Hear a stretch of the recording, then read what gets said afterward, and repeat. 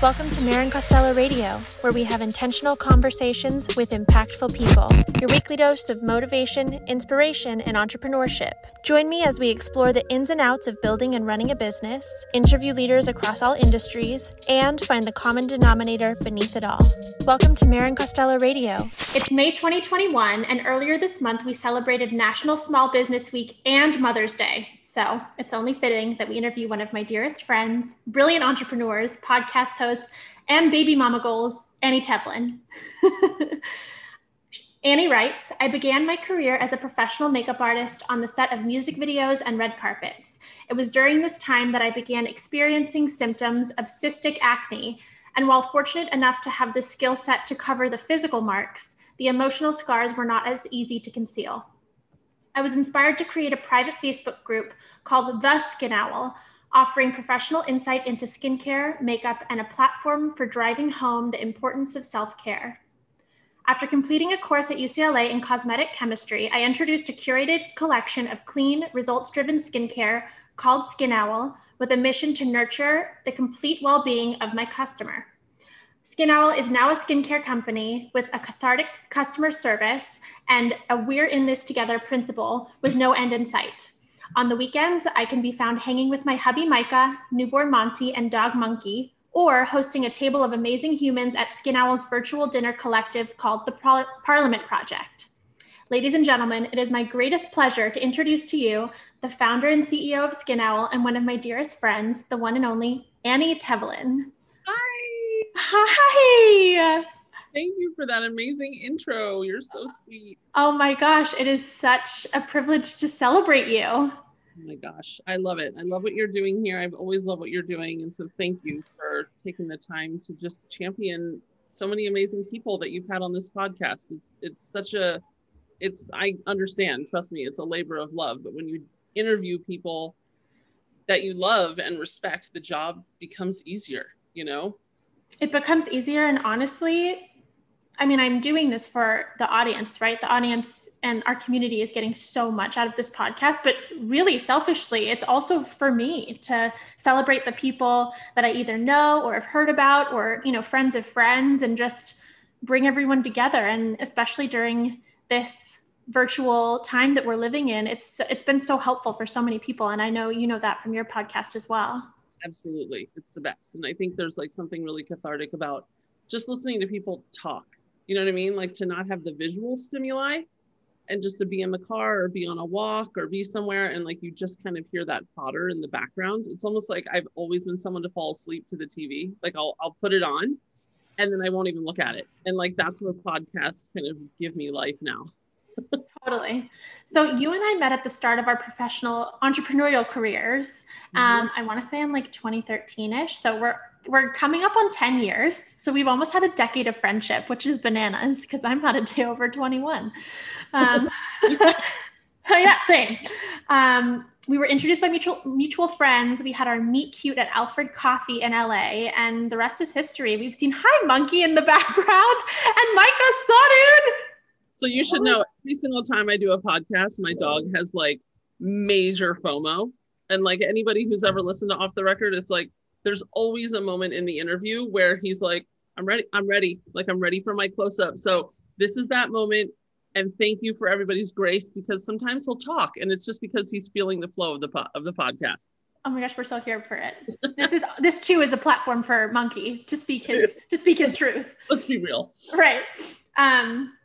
So you and I have seen each other through relationships, business up and downs, our own collaborations together, and all the hairstyles, which, I mean, we're celebrating. What is this color on you? So this now we're doing I'm very big into the mermaid colors. Like I'm not into the Crayola primaries, but if it's something that a mermaid would have, I'm here for it. Like, honestly, I'm here for it. So we started with like a pinky, kind of like strawberry latte kind of a color. And then slowly it became like a light pastel pink. And then I recently changed it to turquoise, and it's turning into, I don't know, it kind of looks like on this screen, like a seawater.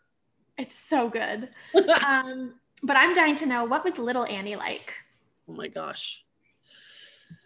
Okay, well, little Annie, I think there were different, stages and installations of my childhood. I would say what probably sticks out the most for me is like 8 to 12. Like whenever I get asked that question, it's like this kind of late elementary school, early middle school. And, I remember being a very intuitive child. I remember, being mostly an introvert and then an extrovert in places where I felt very safe. So I went to summer camp every year for many, many summers. And my mom always said, like, you got through the school year so that you could like go to camp.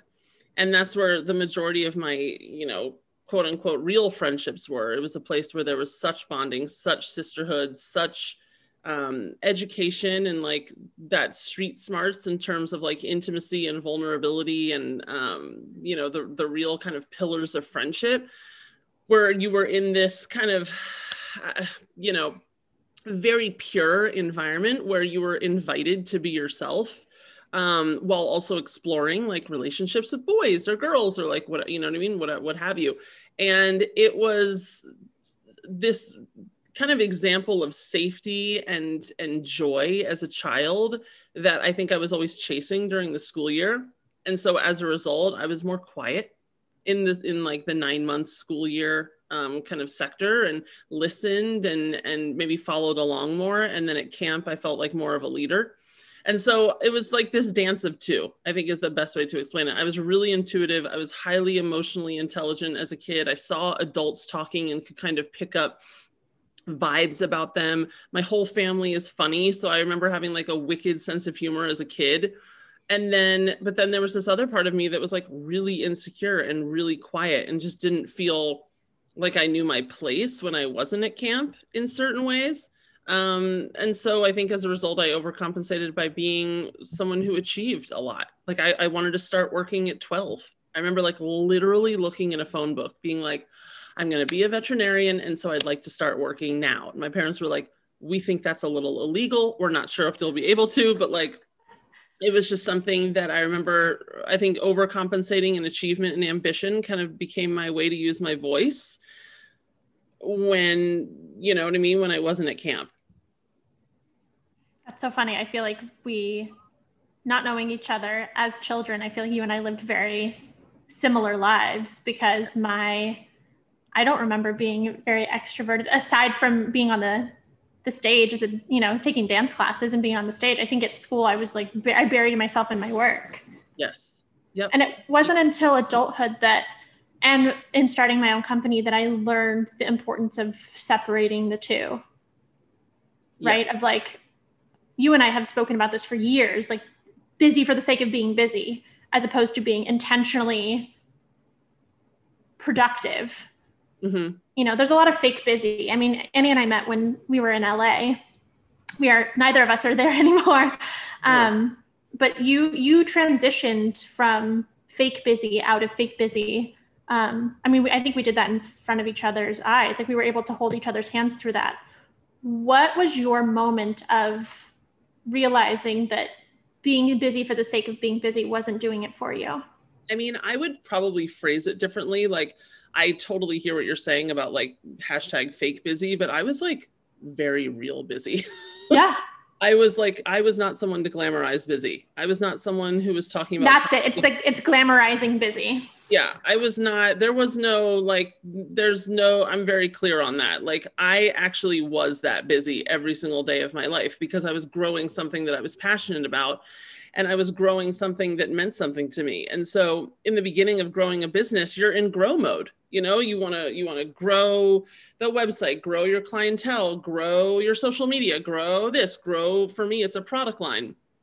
And then at a certain point, I think you kind of have to audit yourself and say, am I growing in the ways that I should be? Do I need to be growing at the speed that I'm growing? Like where am I going? And that's why when entrepreneurs come up to me and say, what's like your one piece of advice? It's always slow and steady wins the race. Because even though I was very, very busy, I was not an overnight success. I was not someone that grew their business quickly. It took, Skin Owl's been around for 8 years, and it took me probably 5 which is very long for how quickly businesses grow in the Instagram world. You know what I mean? There's an algorithm to it. People pop up on Instagram, they use certain ad techniques and algorithms, and bam, they're like multi-million-dollar companies. And I never had that kind of money to deal with in the beginning, and I don't have that money now. And it was like, if I have the money, I spend it. And if I don't have the money, I don't spend it. And so it was a very slow process. But I think for me, between having a skincare line, having the podcast, having a dinner series with a million other ideas brewing, and then getting married, remarried, and then having a child, it very quickly dawned on me, to your original point, that like anything I spend my time on is going to pull me away from other things. It used to just be anything I'm going to spend my time on would pull me away from, you know, other things that I want to do. Now, anything I spend my time on, or any new idea that I want to innovate, it's going to pull time away from the love of my lives. And that's like not working for me anymore. That is just like non-negotiable. I want a whole life. I don't think it's sexy to be someone who's like working all the time. I don't think it's sexy to see other people who are working all the time and you see it from very far away. It seems like there's such a void, and it's like for me, it was a very sad, I think, existence. And it reminded me of like an overcompensatory time, which like when I did that audit and I realized like I have everything that I've ever wanted in my life. You know, I have a healthy toddler. I'm now in a marriage that like resembles me and lifts me up. And when you kind of start asking yourself these questions of like, what is obligation versus desire, and where do I need to be, and where is my soul at rest, and what do I really need as my backdrop, everything changes. And that's, I think, yeah, what brought me to Idaho. It's what made my business is more successful than ever, because I have seen that boundary and actually activated it. How long ago was that audit? Probably a year and a half ago. Oh, fairly recent. Yeah. So during COVID. Yeah. So when COVID hit, I was going through, I think, a transition where I wanted to kind of redefine what Skin Owl was, but I wasn't in a place to do it in LA. And I think sometimes Los Angeles, it's this like incredible vortex of creativity and passion and like people doing. But I think after 17 years in that city, I got a little stagnant. It got a little stagnant for me. Like I didn't feel creative there at all. And then COVID just, I think, exacerbated that. Like I was traveling to other places, really like otherwise unnotable places on the map that weren't like LA, Manhattan, blah, blah, blah. And I was feeling so inspired by just like daily life and people who weren't like hustling and bustling in the same way. And people who had a full life, you know, people who were working really hard and achieving, but also had #mom life and had #Annie life, you know, like I was really looking for me to kind of delve back into like sexy time with myself. And so, yeah, so when COVID hit, we wanted to get out of LA to kind of see where we wanted to raise our family. Knowing that it wasn't going to be Los Angeles. And we went on a road trip to Boise in May of COVID and bought a plot of land and literally came back, listed our house in July, and then was on a road trip to Boise, moving into our new life in August. And that is kind of right. So now I've been here for 9 months, and that transition, it had, you know, sometimes in order to move, you have to have something big happen. Like you have to just like throw all your cards in the air and see where they land in order for you to reposition the kind of life that you want. And in certain ways, I think it would have been really hard to do it in LA. Amen, sister. I remember calling you in November saying, I don't know if LA is still the place for me. And by beginning of March, first week of March, I was in Florida. And I remember our phone conversation and you just saying, you're going to love LA forever, but I don't think you're going to look back. And I love it so, so much, like so much. But you're right. There is this freedom that I do feel to be creative and do the things that I do want to do, which I thought I was going to be an LA lifer truthfully. Yeah. You know, I think, you know, I think I always saw LA as as like this place that you come and you do what you're called to do and then you leave. But unfortunately, LA, kind of like how people talk about Manhattan, you just get stuck because you just don't know how you're going to feel stimulated or like another place is going to be enough for you after living in LA. And then before I knew it, 17 years had gone by. And all of them were intentional, and Lord knows all of them were filled with lessons and great purpose for me. But it was really cool to get to a place of like, when you know, as opposed to forcing the LA exodus. Like it was like, oh no, this isn't my place anymore. And not that LA is bad and Boise is good. It's this very fluid thing for me. It's right now, Boise is exactly what I need. And will Boise be forever? We'll see. Like we will totally see, but I am so lucky and grateful to be living here now. I'm so lucky and grateful for my LA chapter and all of the gifts and the lessons that it gave me. And like LA didn't kick me out. You know, like I really do feel like I made it in LA because I got to leave on my terms and take all of the greatest gifts and lessons with me. And not many people can say that. And I know that I'm in shared company here. So it's all good. You know, it really is all good. So walk us through what your Boise life looks like. Well, it is more than potatoes. Okay. All I need in life is potatoes. So you could have said potatoes and I'd been like, oh, I picked the wrong place to move. Let's be clear. You know what I mean? Like it's the license plate says famous potatoes and the French fries are out of this world. Where's the lie? Where's the lie? No. Okay. I will not say. But you know, here's the thing, like Boise is, let me start with this. I have never met friendlier people than Boise, Idaho. Like I cannot, and I have traveled the world. Okay. Boise, Idaho is like this unsung hero. And of course, the people of Idaho will hate that I'm saying this on a podcast because Idaho does not need any more people from California moving to Idaho. And unfortunately, that was the major trend this year. But it is so, there's like this tech world and this startup world and this entrepreneurial spirit. And like you have all this like Seattle, LA, San Francisco, Portland energy and like active people moving here. But it is like aesthetically the most deliciously pleasing places I have ever seen in my life. Like the sky, the mountains, the landscape, you'll just be walking down the road and you'll see, like I saw a beaver, like the river, the Boise River runs through the entire city. And I saw like a mink and a beaver and a deer. And I mean, obviously millions of squirrels and like, I can't even explain the amount, and just cows and horses everywhere. Like, there's something really healing being in a place where you see the natural world. You know what I mean? Like you see animals coexisting with you versus living in a city. It's like you kind of just feel connected to the earth just by default. And it's so awesome. I would never have been able to know that until I lived here. That like hanging out with animals all day and just like seeing them pop up makes you feel more grounded. And, you know, it's pretty awesome. So I have a brick and mortar here. I opened a brick and mortar in February. It was a place that I really wanted to open a brick and mortar because, you know, to offer people this kind of elevated return to retail after COVID was very front and center for me, especially with what Skin Owl promotes.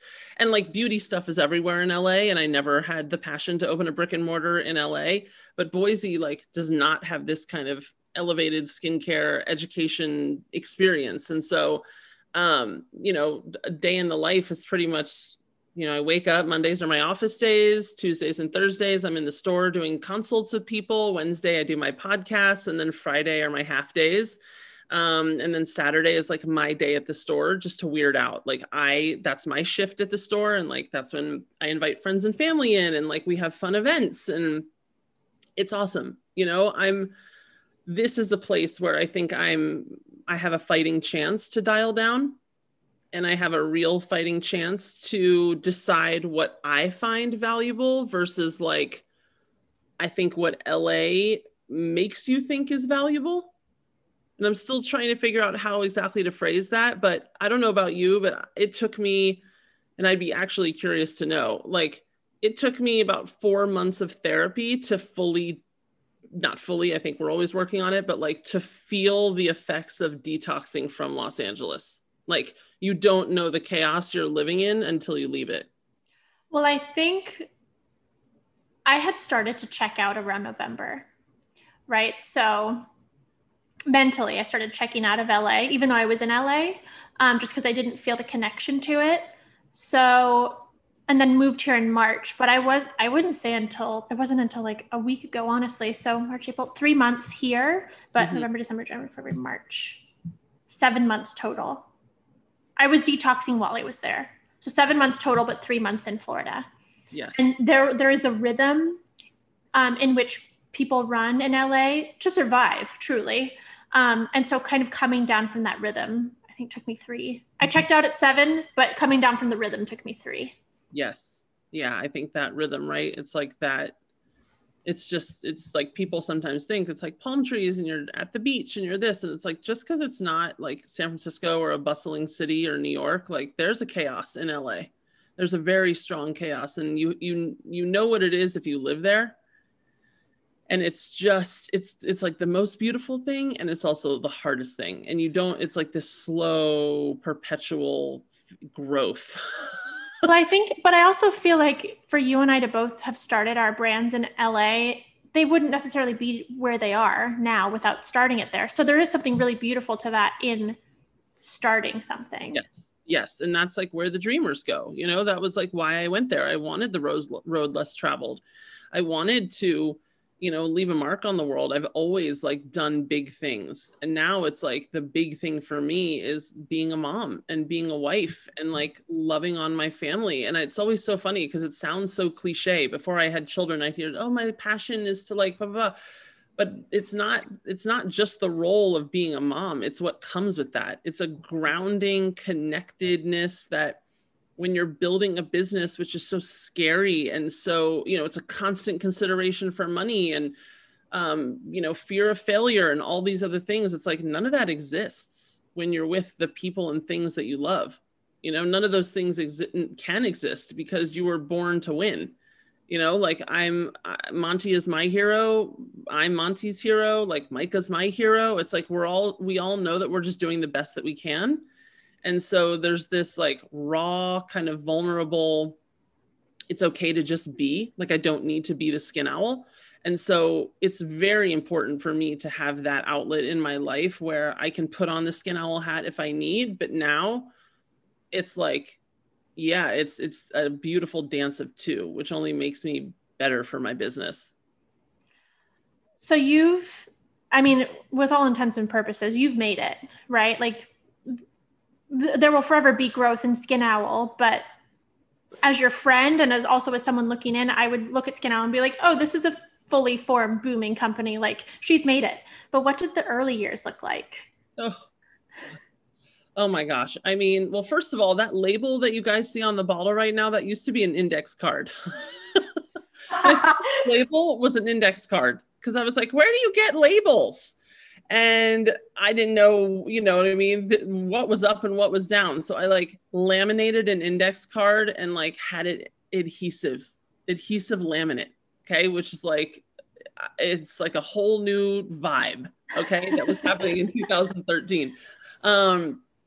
And it was a lot of kind of what I said in the beginning, right? Like you have the money, then you spend it. And if you don't have the money, you don't spend it. And so, or you put it on a credit card and you spend $25,000 on a credit card, which I paid off. You know what I mean? My God, I think eventually in 2015, but it was just a girl with cystic acne who then didn't know what to do and was about to go on Accutane and went back to school to study something. And in that learned so much. And then, instead of just keeping that for myself, I wanted to share it with the world.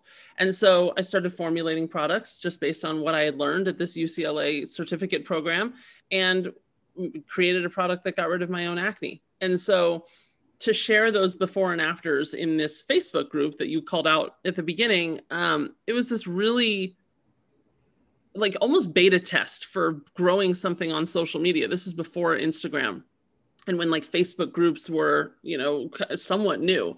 And I just remember sharing those photos and people being like, you have to bottle this. Oh my God, that product, I want it for my daughter. I want it for my son. Like I need this for my adult acne. And the beginning years, it was a pull. That's all I can say. It was an absolute pull. I don't know if I had an intention of building like a massive business. I have zero business experience, but I created a product that healed my skin. And as a result, I wound up wanting to share it with 1,600 people that were in a Facebook group. And now it's an international brand 8 years later. And I honestly look back, like when it's like, think about your move. All of a sudden, like you pack up your house and then you do the logistical things. And then all of a sudden, like when you unpack that last box, you look behind you and you're like, how did I pack up 17 years of my life? Like, how did I physically do that? And now I'm sitting here in Florida and this is my reality. That's how I think about Skin Owl. Like I look back and it's like, who did all the things to make this happen? You know what I mean? Like, how did this all happen?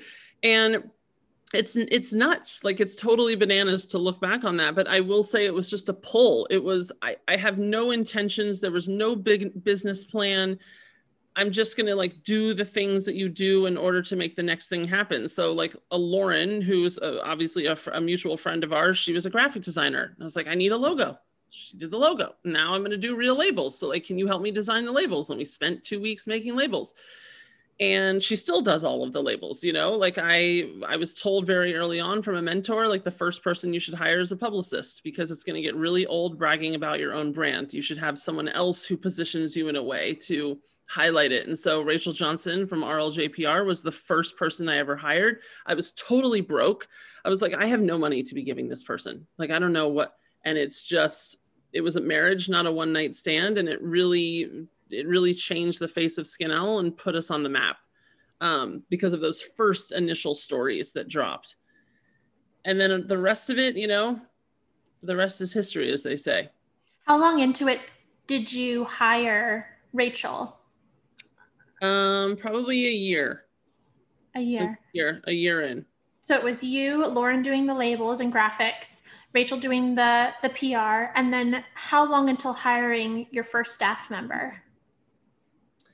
I had an intern, a girl from UCLA who needed an internship for the summer, and her name was Terilyn. I love her dearly. Oh, I remember Terilyn. Terilyn was like the founding, like honestly, she was just like the person that set the tone and set the stage for so much. She's brilliant, absolutely brilliant. And she came in, straight out of college. These kids, I don't know what the heck they're learning in college, but she was at UCLA and she was like smarter than a whistle. I mean, she just came in and was like, tip, tip, tip, like new, it's like 18-year-olds now in TikTok. I'm like, what? So she created systems. Like I've always been the creative person who's like formulating mad scientist style, like has all the ideas. And then I do really well with someone around me who's creating the systems. And Terilyn did that. So she came on as an intern and then I hired her. She came in as a 21-year-old as the director of operations for Skin Owl and managed everything from shipping to inventory to logistical side of things. And from that position, like as she went, she then moved to Australia and South Korea to go do some like philanthropic work. I then knew the positions to fill, you know what I mean? So like as Skin Owl comes into people's lives for a season and then they graduate to go off to bigger and better things, then like I see the voids in the company, and that position was continued, by many beautiful people since then. But that was like the main position. And then aside from a publicist and some creative people, like photographers, videographers, that kind of thing, it has never really been a large team. The Skin Owl logistics team, because we created the product by hand and still to this day ship everything from the brick and mortar. It's never been more than 5 people. And that's been the wildest thing for me to look back and be like, how did we do all of this with just 5 people, me being the 5th? Like it's magic. It is a miracle in my life for sure. I love that. I think my team is now 5. And my first hire, Danny, always asks me, she goes, how did you do this by yourself? I'm like, I don't know. That question's above my pay grade. I have no clue. No, you just put your head down and you do it. What would you do what you don't need to do? Amen, sister. What would you consider to be your biggest break?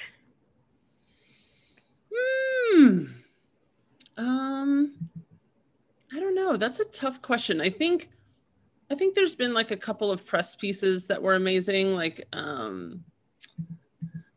oh man, like Well and Good dropped this amazing kind of chronicle article on me and how I essentially created our mangosteen drops, which is now discontinued due to sustainability issues, and replaced with another antioxidant as a result. But they chronicled this whole story. I mean, it was like a 3-page spread, all about like my trip to Vietnam and who Skin Owl is. And it was like, it felt like obviously there was the internet and there was a lot of content, but because it was before Instagram, it wasn't in such a swipe up heavy world.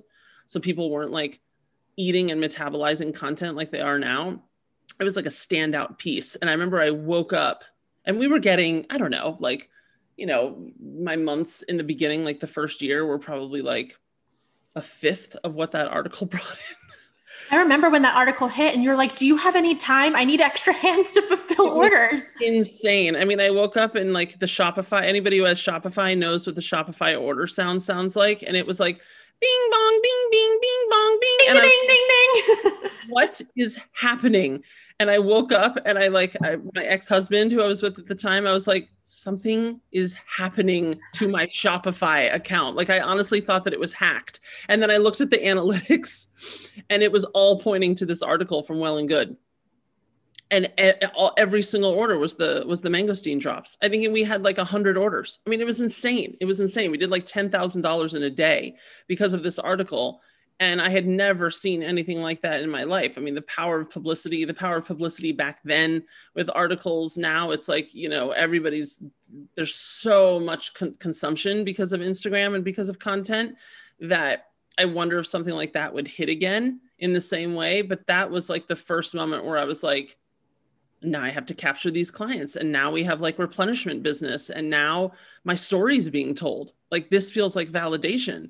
So that was a really, really, really big moment. And then, you know, once the wholesalers start catching wind of you. So once we got into Credo and we did pop-ups with Anthropologie and, you know, Detox Market, some of these like local fan favorites in LA that were pretty competitive to get into, like we were accepted. And that still remains one of the craziest things. Cult Beauty in London, like we, out of all the brands in the world, like Skin Owl was chosen and is still chosen to be on these shelves. And that, especially knowing that you started with an index card on your label, you know what I mean? Like there was no funding and there still isn't. Like, it's just so crazy that we're sitting on the shelves or we're in press articles next to La Mer.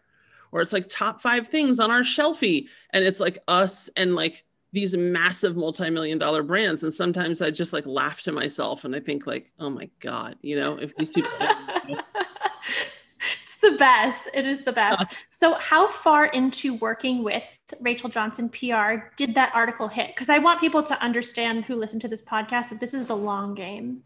Yes. Yeah. I would say that was 2015. It was probably like 2015. Yeah. So I think it was like 9 months into hiring her. Okay. And that's always like Rachel's thing is she's like, you know, you got to wait. You got to build it up. You can't just like drop a few products in an editor's lap and like, that's it. And you might get some of those things, but like, if you're not after the Us magazine, the, you know, In Touch kind of like what stars are wearing and like that kind of stuff. Like if you really want your story to be told, you've got to wait, you've got to build it, you know? And like they say, it takes people 7 times to see something before they buy it.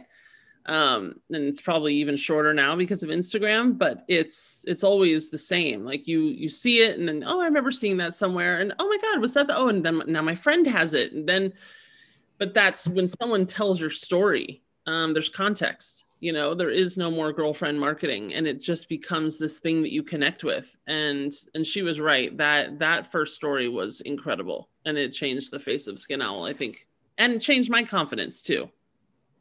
Speaking of telling a story, I was just talking to my team about this, that your company has done such an impressive job at truly building a lifestyle brand.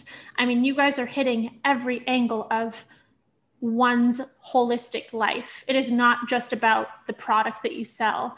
So I know that your brand started with a Facebook group, but how did that lifestyle element come to be? Was it natural for you, or was that intentional?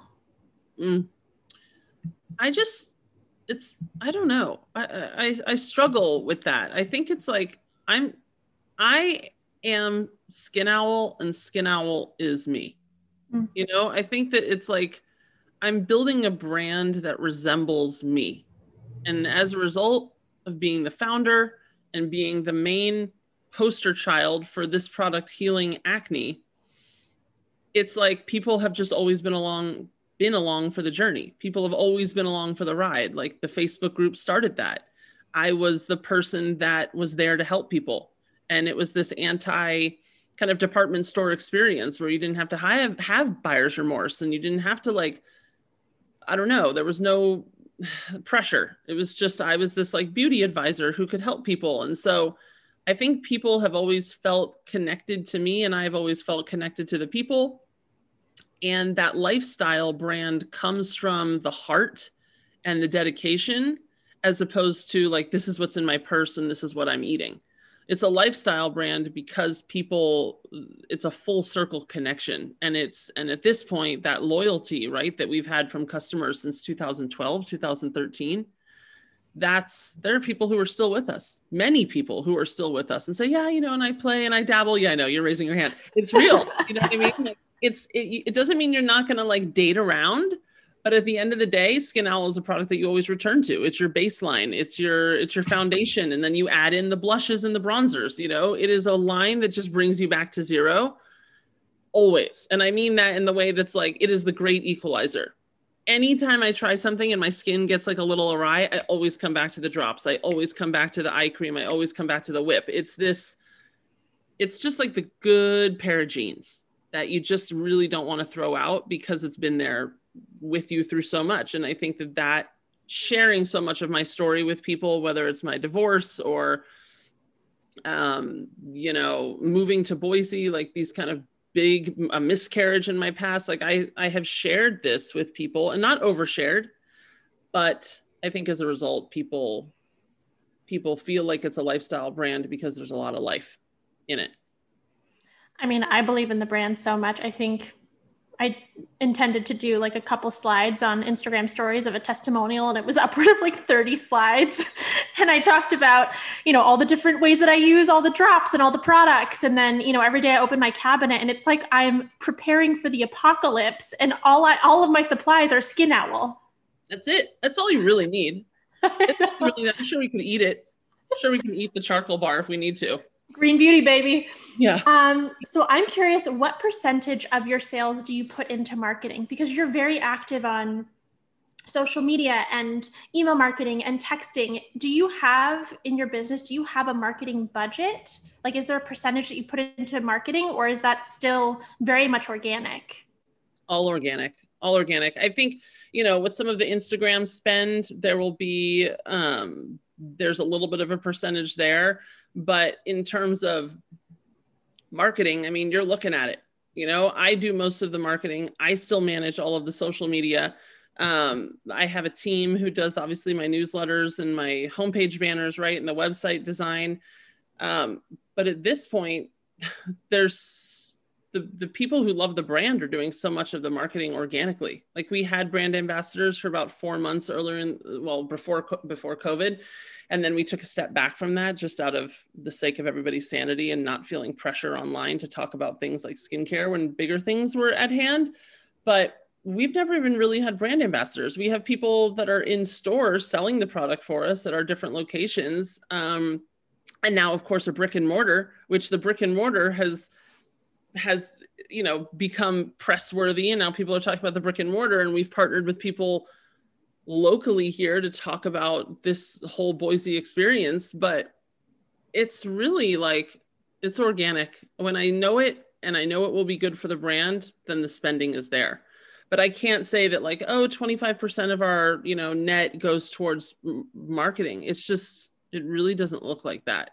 And I think I have the luxury of that because as a very active and front and center founder, I get to eat a lot of those costs because I'm there for a lot of the marketing. Totally. I know there have been a lot of shifts. I remember a few years back, you made a huge shift to focus on direct to consumer. So when it comes to wholesale versus direct to consumer versus your brick and mortar, because I know that you do all three, what percentage of what the brand does belongs in each of those categories? Yes, I think, I speak on behalf of most people who were doing wholesale in 2020. That whole world really pivoted, really changed. Stores were closed depending on what state you were in. If you were operating wholesale accounts in New York and Los Angeles and California as a whole, you were not dealing with open businesses for the majority of 2020. And so I think most people who had businesses where I would say 40% of my business was wholesale, 60% was .com, by the end of 2020, 80% of my business was .com. And people were happy to be shopping online as an outlet, as a form of, I think it ultimately became a hobby when you had very little things to do, which is like a blessing and a curse that we were all just manically consuming to probably offset a lot of anxiety and depression. But it was just a way for you to feel connected to the outside world. As a very American thing to do was just to kind of shop. And so a lot of people left the brick and mortars behind because it wasn't an option and went into the .com, and Skin Owl saw a massive uptick in their business as a result of that. And then the brick and mortar was honestly this approach to healing people when they were ready to come out of their door and into a shopping experience again, and to make it more wholehearted. I mean, this is a place where people can come in, put a record on the record player, have a glass of wine, drink a cup of coffee, get pampered. All of our consults are totally free. So if you're booking with me or Jenny, you sit down and it's 30 to 40 minutes and it's steam and skincare and light stim, and it is just this unbelievable experience. Everybody who walks in and out, it's just like, it's that moment. It is really that moment that I think we all have needed. And it's a space where people can come back time and time again and do it. And so our brick and mortar, as a result of these consults and the need for that and the desire for that and the replenishment, is now equal to our .com, which says a lot for I think people's hesitance about me opening up a brick and mortar. I knew that people were going to want to come back into stores. Of course, that was like a part of our livelihood. It's such a fun pastime, whether it's window shopping or bopping in and out of the stores that you love, or you get a little bit extra money and so you're going to spend that Saturday shopping around for things that you want. Like, I know we have spent a lot of time inside, but it is my belief that was just a snapshot and a reaction to what was going on, as opposed to a long-term desire. You mentioned a while back that you spoke to one of your mentors about getting a publicist. Do you still have mentors or mastermind groups in your life for your business? Yeah, I do. I think, I have, my gosh, a lot of my friends here in Boise now are all entrepreneurs, because we're actually hosting our first Parliament project in Boise tomorrow night. And the first one is all dedicated to female founders. And so just learning how people in Boise run businesses versus LA has been a strong mentorship in itself. If it works, they're going to do it. If it doesn't work and it's cutting into their quality of life, they're not going to do it. Whereas LA, I feel like it's like you do what you need to do what you promised yourself. You know what I mean? Like, there's an agreement. And here, the best mentors for me are people that have a whole life and where it's not so polarizing. And there's amazing people, that I look up to. Meredith Powell out of Vancouver, who helps me from the get-go. She's like a mass entrepreneur and helped turn so many businesses around and kickstart so many businesses that I can't even begin to say the roster of names. But there's a lot of people I've had on my podcast, just good humans. Really good humans. Ellen Marie Bennett, the founder of Headley and Bennett, Maria and Nick, who owns Studio 1208, who's our videography team. just like people who have these full lives. Maria is a very active mother. Nick is her husband. They have 2 children, and it's like she's traveling and doing what she needs to do. And then there's time for her family and time for her life. And so mentorship now is very different. It's not just people who are like building huge businesses. It's people who are extracting as much joy out of their life as possible alongside choosing to be the founder of a company. I love that. So you said that you don't have business training. Where does your entrepreneurial spirit come from? And where does that knowledge come from? Is it just University of Google? Oh my gosh. That's a great question. I don't know. I mean, I think I was always pretty entrepreneurial as a child. I mean, my grandmother on my dad's side, they had a travel agency company called Tevlin Travel. And so I didn't realize that when I was building Skin Owl, but it's like, oh yeah, there's some entrepreneurial spirit, you know, like in my family that's been passed down. And I just don't think I ever really liked working for anybody too much because I felt like I could always do their job better. Or I was, sister. You know what I mean? Or I was always like, no, that could probably be done easier like this. Or like something that could have been more creative and innovative in terms of marketing. You know what I mean? Like, oh, or maybe we could do this kind of a campaign. And it was always shut down. It was always shut down. And, you know, my background is all in the entertainment industry. So I came from the world of music videos and commercial production, and it was so entrepreneurial because I was a freelancer. So I could kind of have this like time to build and then time to rest. And I think I just always liked freedom in the workplace. I think that's just what it comes down to. I wanted to do what I wanted to do, and I didn't want to do what I didn't want to do. So I think that's really, it's mostly like being entrepreneurial just fits my character profile and fits my character traits. But I will say this, like, I'm not someone who like after Skin Owl would do like a flip-flop company. Like it has to speak to me, you know, like I'm not a mass entrepreneur. I just found I had issues with my skin and turned it into a business. I have to be passionate about it, which is so cool about having a business, because then you get to do whatever you want to do. Like I get to have a podcast, and I get to do whatever I want to do and make it and put it all under the umbrella of like Skin Owl, or maybe put it all under the umbrella of myself. You know, Annie is the main person who then does all of these things. And like, you don't have to be this or that. You can be everything you want to be. And I like that about being an entrepreneur. One thing that I've learned so much from you in both personal and the entrepreneurial space is boundaries. So how did you learn the skill of creating boundaries? Because I feel like now you've mastered it, I think. I mean, I appreciate that. I'm not sure anybody ever really masters boundaries unless, I'll put it this way. Let me start from what you first said. How you get good at the skill of boundaries is by being around a lot of people who like to push them. You know what I mean? Like I, as a business owner, as someone who cares a lot for people, as someone who has a lot of knowledge that can help people, I think by default, people want access to you. You know what I mean? Like people want access to what you know. And then if they have success with Skin Owl, they want more. And I think that that's just a human quality. I don't know if I blame anybody for that. It's you want what makes you feel good. And sometimes, you know, people don't see that there's a human being on the other end of that. And so it's really up to me to create that boundary. It's nobody else is lying awake at night wondering if Annie has eaten in the last 4 hours, you know, or if she got in her workout today or is spending enough time with her son.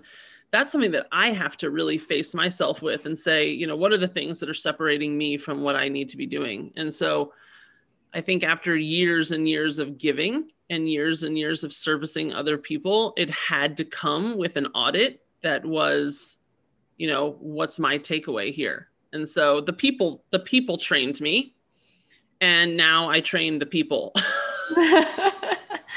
It's a reciprocal relationship. It is. It's like, no, I'm not going to respond after 7 p.m. because then you'll always email me knowing that I will respond. So like the schedule function on Gmail is one of the best things ever to be used. Changed my life. Changed my life. Yes. I also want to talk about the concept of permission, because I do feel that as your friend, you have given me such beautiful permission to be myself and do the right thing, sometimes the hard thing.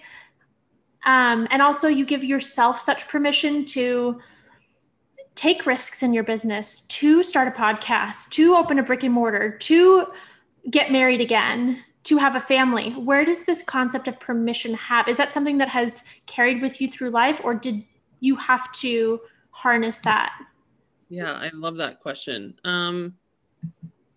I am someone from a very young age who just really wanted to feel the life that they were living. And I mean that in terms of feeling present, and feeling, that nothing could stop me from the things that I really wanted to do. And there's a bunch of things that I kind of want to do, and there's a bunch of things that I definitely don't want to do. But the things that I really want to do, I find a way to do it. I've always known I'm very resourceful. And once I set my mind on it, it's something that I want to do, And so I've never seen it. It's never been a fight. It's never been permission based. It's never been, am I allowed? I think along the way, I've met people that are like, I need to understand what Skin Owl is. Like, is it a skincare brand? Is it a podcast? Like, what is it? And I'm like, it's all of those things. You know what I mean? It normally affects people when people don't know that that's allowed for them, or if they're struggling with that identity in their own business or their own life. And you are what you say you are. And that's like words to live by. Okay. You are what you say you are. And if you say that you can't be someone who has a skincare brand and a podcast, then you absolutely won't have those things. But if you can say, these are the rules that I'm living with, and this is in order for someone to understand my great work, I have to position myself with, a skincare brand and an outlet for storytelling, then my brand becomes more valuable to myself and more valuable to people because of its wholeness. So I'm definitely in pursuit of what sets my soul ablaze, so to speak. And I don't want to stop that. That's just how it makes me feel most comfortable to live my life. No stone unturned. I love that. You are the queen of self-care. I mean, you have built a business and a brand and livelihood around the concept of self-care. What does that look like for you? I love that. I love pampering. I think for some people, what certain men and women love in shoes and handbags, I love in massage and facials and anybody touching me. And I think that that's a very psychological thing too, is when I'm in the arms of someone doing a massage or a facial, I'm not needed. I'm not expected to do anything but just lie there and be on the receiving end of that service. And that was deep. Do you know what I mean? Yes. Oh my gosh. Yes. I'm like, ooh, this is such a place for me. And I've been like that since I was 16. I used to love getting my eyebrows waxed, a little too much. But when I was younger, I would go and I booked massages when I was in high school for myself. And I would find the money to do it. I would do chores or do whatever, take my camp money from being a counselor, and I would spend it on that. So I think it's always been a form of therapy for me to have human touch and to feel, and I can catch myself if I'm in a massage and I find myself talking to the masseuse, or I find myself talking about my life. I have to check myself and say, Annie, why do you not feel like you don't deserve this hour to just not prove yourself to this person or to answer the questions that they're asking? Just say, you know what, I'm going to take this hour. I'm happy to talk to you at checkout about this, but for right now, just pretend I'm not here. And that's something that we're always, my overproductivity is always kind of showing up. So that's why it's this muscle that you have to hone every single day, because your defaults will get you when you don't even know it. So massage and facials and manicures, these types of things are, when I didn't have that during COVID, it was a huge wake up call for me that without those things, where is Annie spending her time? That was my thing. That was that was where I seeked solace, you know? And so I'm really happy that that stuff is back, because it's definitely how I care. That is my self-care. That's how I care for myself. That's amazing. And that, I felt that, all of it completely. So yes, I second this. Oh my gosh, so much same. What is next for Annie Tevlin and also for Skin Owl? Oh my gosh. I finally feel like I'm in a place where I can just let things coast for a while, you know, like without me being front and center. I think moving to Boise positioned it, and now 9 months of hard work and building a brick and mortar that's now just like, it's good whether I'm there or I'm not there. I've been feeling called to do things that require patience and like discernment and some discipline, and really will beckon some reflection. Like nothing, I don't want to do anything else that's going to like position Skin Owl forward, or like another product just yet, or something. I want to start almost like looking back as opposed to looking forward. And so this is, I think, aside from my podcast on one episode, the first place I'm really talking about it, but I am starting to write a book. Oh, baby. I'm here for it. Don't even care what it's about. I'm here for it. Yes. Sign me up. It's just about, you know, it's just about the foods that I eat. No, it's not. It's all of this has changed my life. You know, I mean, your whole life changes your life, but the last 8 years of Skin Owl have completely changed my life, and my life has changed within the wings of Skin Owl. And there's a lot of life. There's a lot of if these walls could talk. And I think it's like, you know, it's my responsibility to myself to take some time to process what my life has been so far, and to make sense of where it's put me and where I'm going. And I think that I need to do that for myself, and really like take that breath and say, holy shit, you know, wow, all of this happened. And like that all of this is what makes you get to where you need to be. It's not the business plan. It's not the straight and narrow. It's that all of these mistakes, all of these hesitancies, and all of these things that you hope for the best, it's all part of your story. And then as a result of that, like the best is yet to come. And so I have a title, I'm not even going to reveal it. Okay. So don't twist my arm, but I have a title, and I have some like working notes, and I'm doing like Gabby Bernstein's book, like some of her like free seminars. And the first thing that I've heard is just make it social. Like when you want to write a book and you want to talk about writing a book, even if you don't know what you're doing, you make it social, you talk about it socially. And that's kind of an accountability check for you. So we'll see. Like it'll take a while, but that's what's next. You heard it here first, folks. Ooh. How can we support you? Oh my gosh. How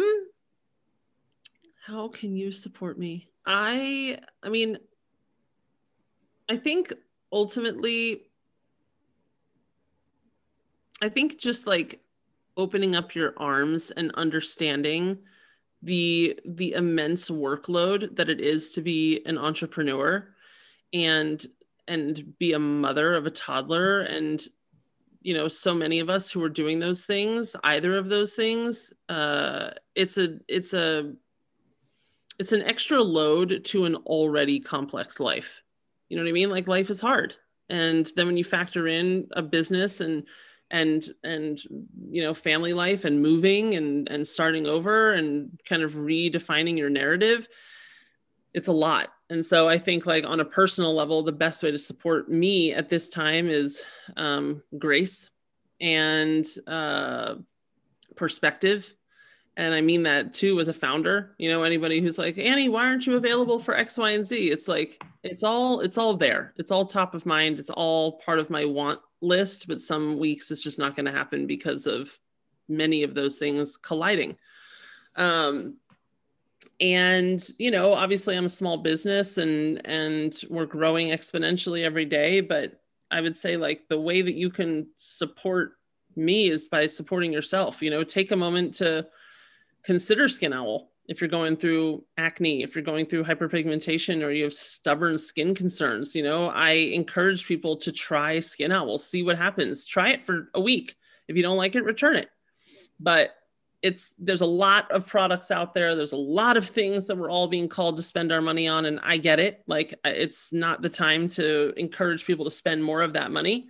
But like, from a personal standpoint, if you are struggling with your skin and it is something that you cannot get ahead of, or you're considering Accutane, or you're spending a lot of money at a dermatologist, like, DM me. I would love to open that conversation with you and see if we can help. Lastly, where can we find you? In my sweatpants. Woo! You can find me, so at Skin Owl on the old gram, and then at Off the Record with You, which is the podcast Off the Record. So you can find the podcast on Spotify or Stitcher or Apple Podcasts. And it's just called Off the Record. And then, of course, skinowl.com kind of points to everything. So you'll see my story. You can shop the products, the Parliament Project, the podcast, all of that lives there. And if you are in Boise, ever passing through, or you feel like taking a flight somewhere new, you can come to 3122 Southbound Way. And we are just that beautiful blue building, and we will take good care of you if you're there. Thank you so much for your time and your wisdom, and for your friendship and all the things. I love and miss you so much. I love you too. And I'm hopefully cross soon. Such a proud friend. I feel the same about you. Such a proud friend. Well, folks, that was amazing. A huge thank you to Annie Tevlin for coming on the show. Another thank you to Dash Radio for hosting us, and to our producers at Island City Media Group for making it happen.